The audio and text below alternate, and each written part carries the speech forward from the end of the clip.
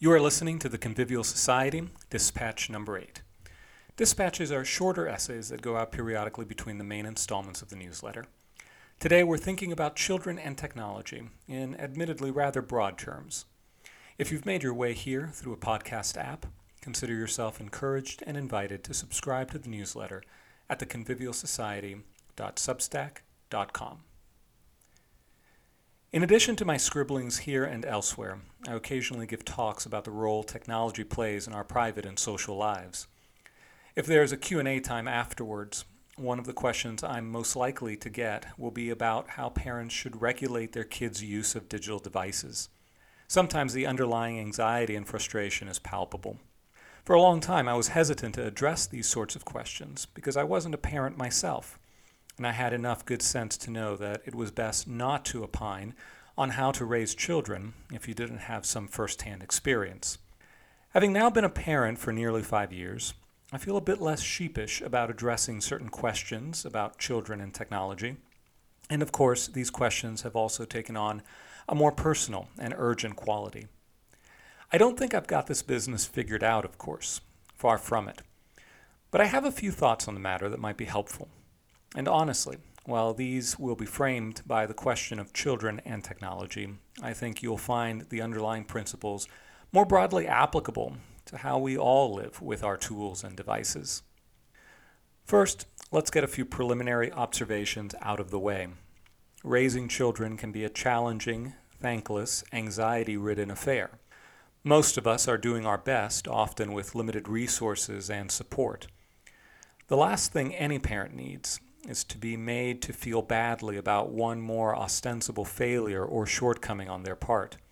This is especially true during a pandemic which has radically restructured household arrangements and routines for parents and children alike.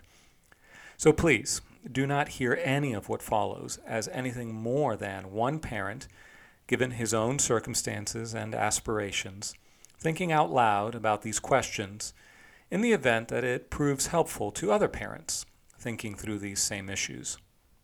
The following considerations are generally ordered from those claims that I think are pretty solid and broadly useful to those that stem a bit more idiosyncratically from my own perspective. And no, in case you're wondering, I don't live up to any of these in my own practice as a parent, but I still aspire to their fuller realization as the vagaries of life allow.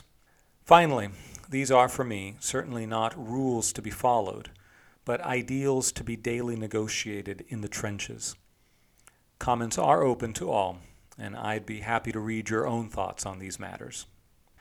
Number 1, resist technocratic models of what it means to raise a child. In my experience, parents are almost always looking for concrete and practical advice to follow, which is the kind I'm least likely to offer. Not because I like to be facetious, but because I think it's important to recognize how questions about how much screen time is too much, for example, actually hint at a more subtle consequence of the technological framing of the task of raising children. In other words, while we focus on specific devices in our children's lives, we sometimes miss the technocratic spirit we are tempted to bring to the task of raising children. This spirit was captured rather well a few years back by Alison Gopnik, who distinguished between two kinds of parents, carpenters and gardeners. Gopnik has a rather specific set of anxious middle-class parents in view, but the distinction she offers is useful nonetheless. In the carpenter model, parents tend to view raising children as an engineering problem in which the trick is to apply the right techniques in order to achieve the optimal results.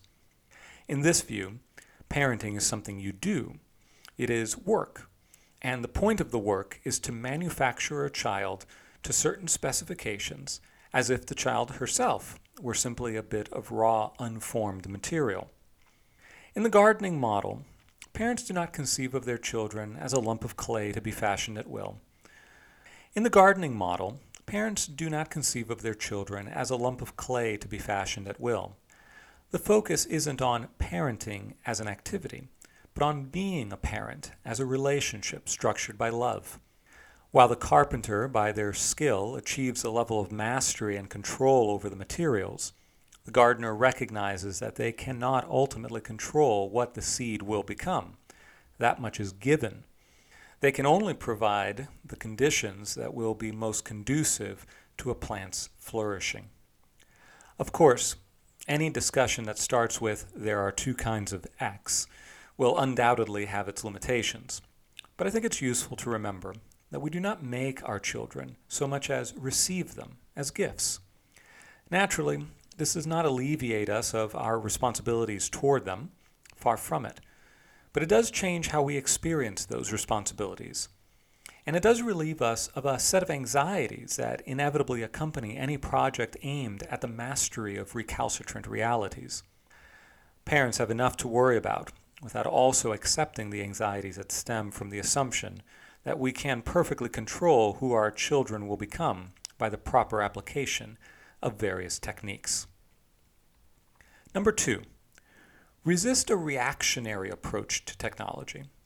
In this arena, but maybe as a general rule, it's better to let your choices flow from what you are for rather than what you are against.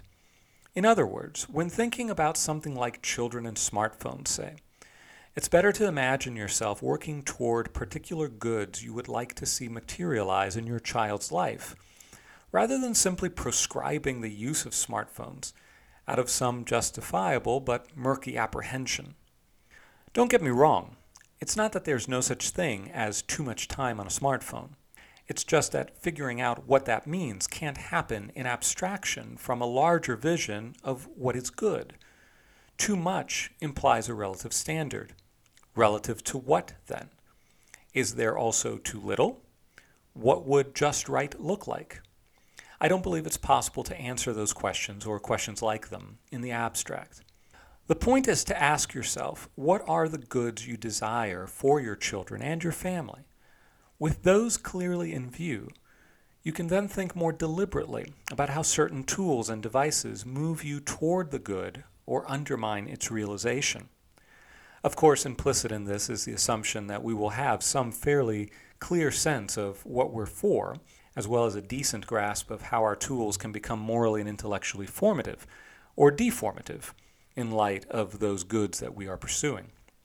Infants and toddlers won't be able to deliberate about such matters with you, but my sense is that the sooner you're able to bring children into some meaningful conversation about this kind of thing, the better. Invite them to pursue the good and teach them by example to subject their use of any tool or device to that higher end. In this way, we can inoculate them against one of the most pervasive disorders of a technological society, the temptation to make technology an end in itself. Number 3, resist technologies that erode the space for childhood. I'm a fan of Neil Postman, but I tend to have a few more quibbles than usual with his 1982 book, The Disappearance of Childhood, in which Postman argues that childhood and adulthood, as it had been imagined in modern Western societies, was tied to print culture. Consequently, as print culture fades in the face of electronic media, Postman argued its attendant models of childhood and adulthood faded too. Quibbles aside, I think there's something to the claim that certain technosocial configurations generate different experiences of childhood. It also seems that the experiences of and boundaries separating childhood, adolescence, and adulthood have been in flux.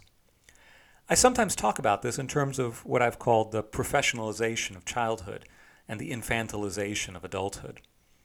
The professionalization of childhood is related to the technocratic modes of parenting for safety and optimization discussed above. It's evident in the amount of resources, time, and expertise that in certain segments of society is often brought to bear upon every aspect of a child's life. So we do well to think about the qualities and experiences that constitute a desirable childhood, one that neither rushes children towards the responsibilities, pressures, and anxieties of adulthood, nor fails to adequately prepare them for such. It's a delicate balance, to be sure, but it seems to me that children must be allowed to be children, if they are then to grow into a reasonably mature and stable adulthood. Along these lines, let me quote at length from Robert Pogue Harrison.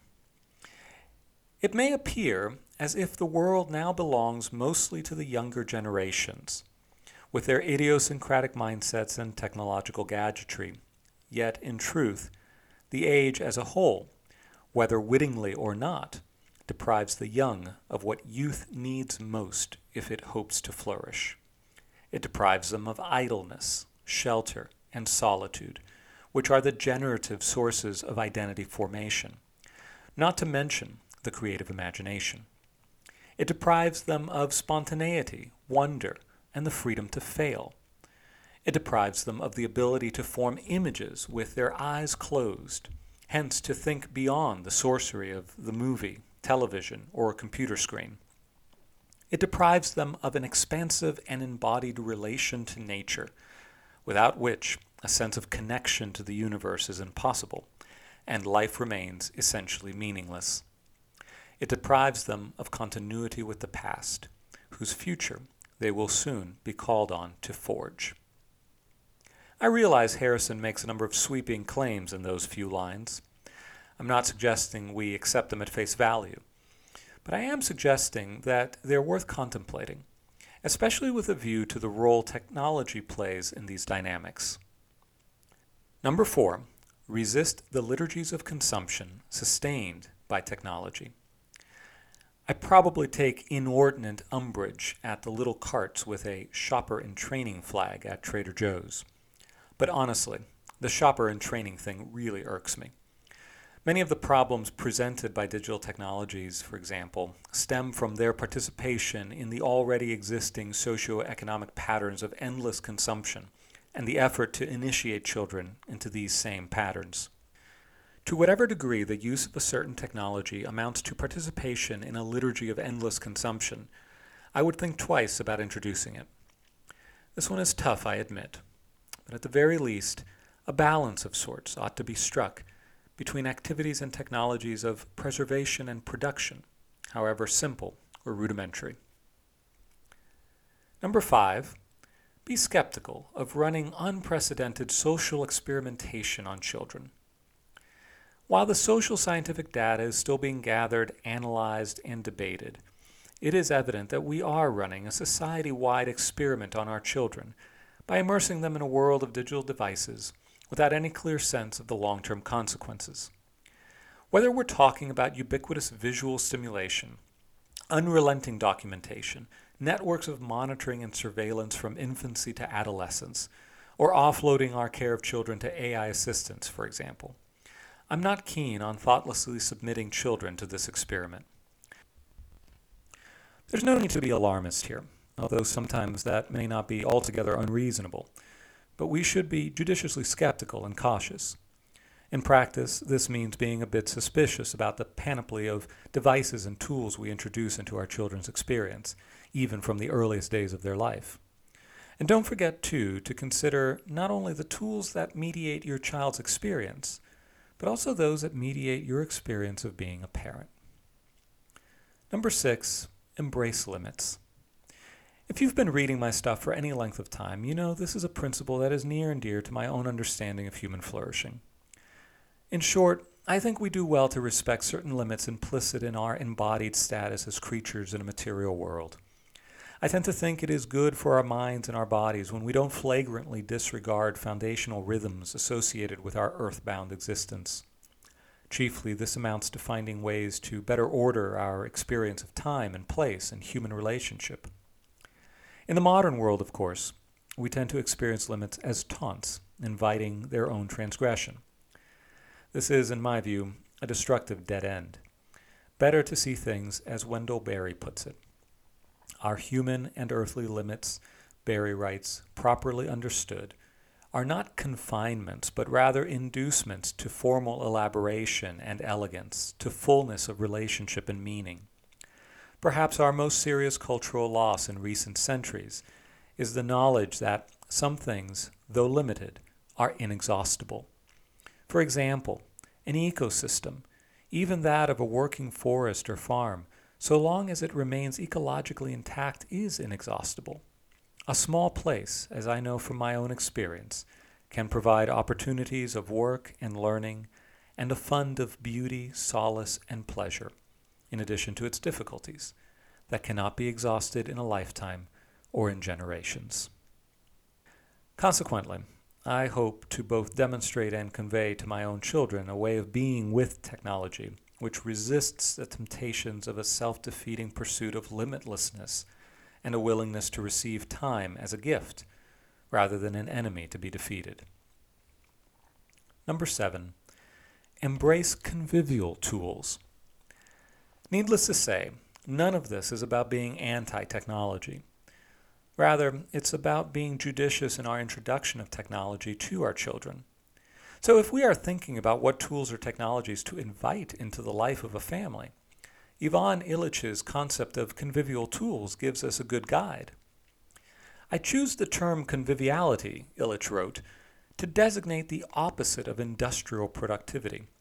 I intend it to mean autonomous and creative intercourse among persons, and the intercourse of persons with their environment. And this in contrast with the conditioned responses of persons to the demands made upon them by others and by a man-made environment. I consider conviviality to be individual freedom realized in personal interdependence, and as such, an intrinsic ethical value. Elsewhere, Illich writes, convivial tools are those which give each person who uses them the greatest opportunity to enrich the environment with the fruits of his or her vision. Industrial tools deny this possibility to those who use them, and they allow their designers to determine the meaning and expectation of others. Albert Borgman's focal things and focal practices would work just as well here. The point is to embrace tools that generate a deep, skillful, and satisfying engagement, tools which also sustain a substantive experience of community, belonging, and membership. Number 8, cultivate wonder. Wonder at the world that is an indispensable feature of childhood that adults should fight to preserve. The best way I know to do this is simply to attend lovingly to the world on the assumption that it has something of value to disclose to us and a reservoir of beauty to enrich our lives. As I've mentioned recently, attention is one of our most precious resources, and we should do what we can to help our children become good stewards of this resource. So I encourage myself and my children to look, to listen, to smell, to taste, to touch. I want them, just as I want myself, to cultivate a capacity for literally careful attention, an attentiveness that stems from a deep care for the world and those we share it with. Number 9, tell stories, read poetry. Take this one as a kind of added bonus. Good stories and poems do more than convey content. By their form, they embody, sustain, elicit, and encourage the very habits and virtues discussed above. Fin. I hope you found this useful. Again, I welcome your own thoughts, critical or otherwise, on these matters. I'm ready to learn from what you've discovered in your own experience.